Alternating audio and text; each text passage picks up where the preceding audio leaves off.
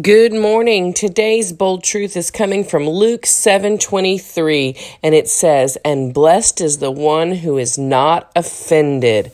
You know, it's easy this day and age. Everything can offend us, but blessed is the one who is not offended. And a bonus bold truth is Psalm 119, 165, I believe, and it says, "Great peace have they who love thy law, and nothing shall offend them." So today, boldly declare, I am unoffendable, and I am not taking the bait, because, you know, the enemy likes to dangle that little bait of offense, because if we take it, hook, line, and sinker, that's exactly what it'll do. We'll be caught, we'll be sunk. So don't do that today. I am unoffendable. Boldly declare it. This is from my book, The ABCs of Faith, How to Build and Grow Your Faith. You can grab that on Amazon, and we'll catch you tomorrow for the next bold truth. Take care.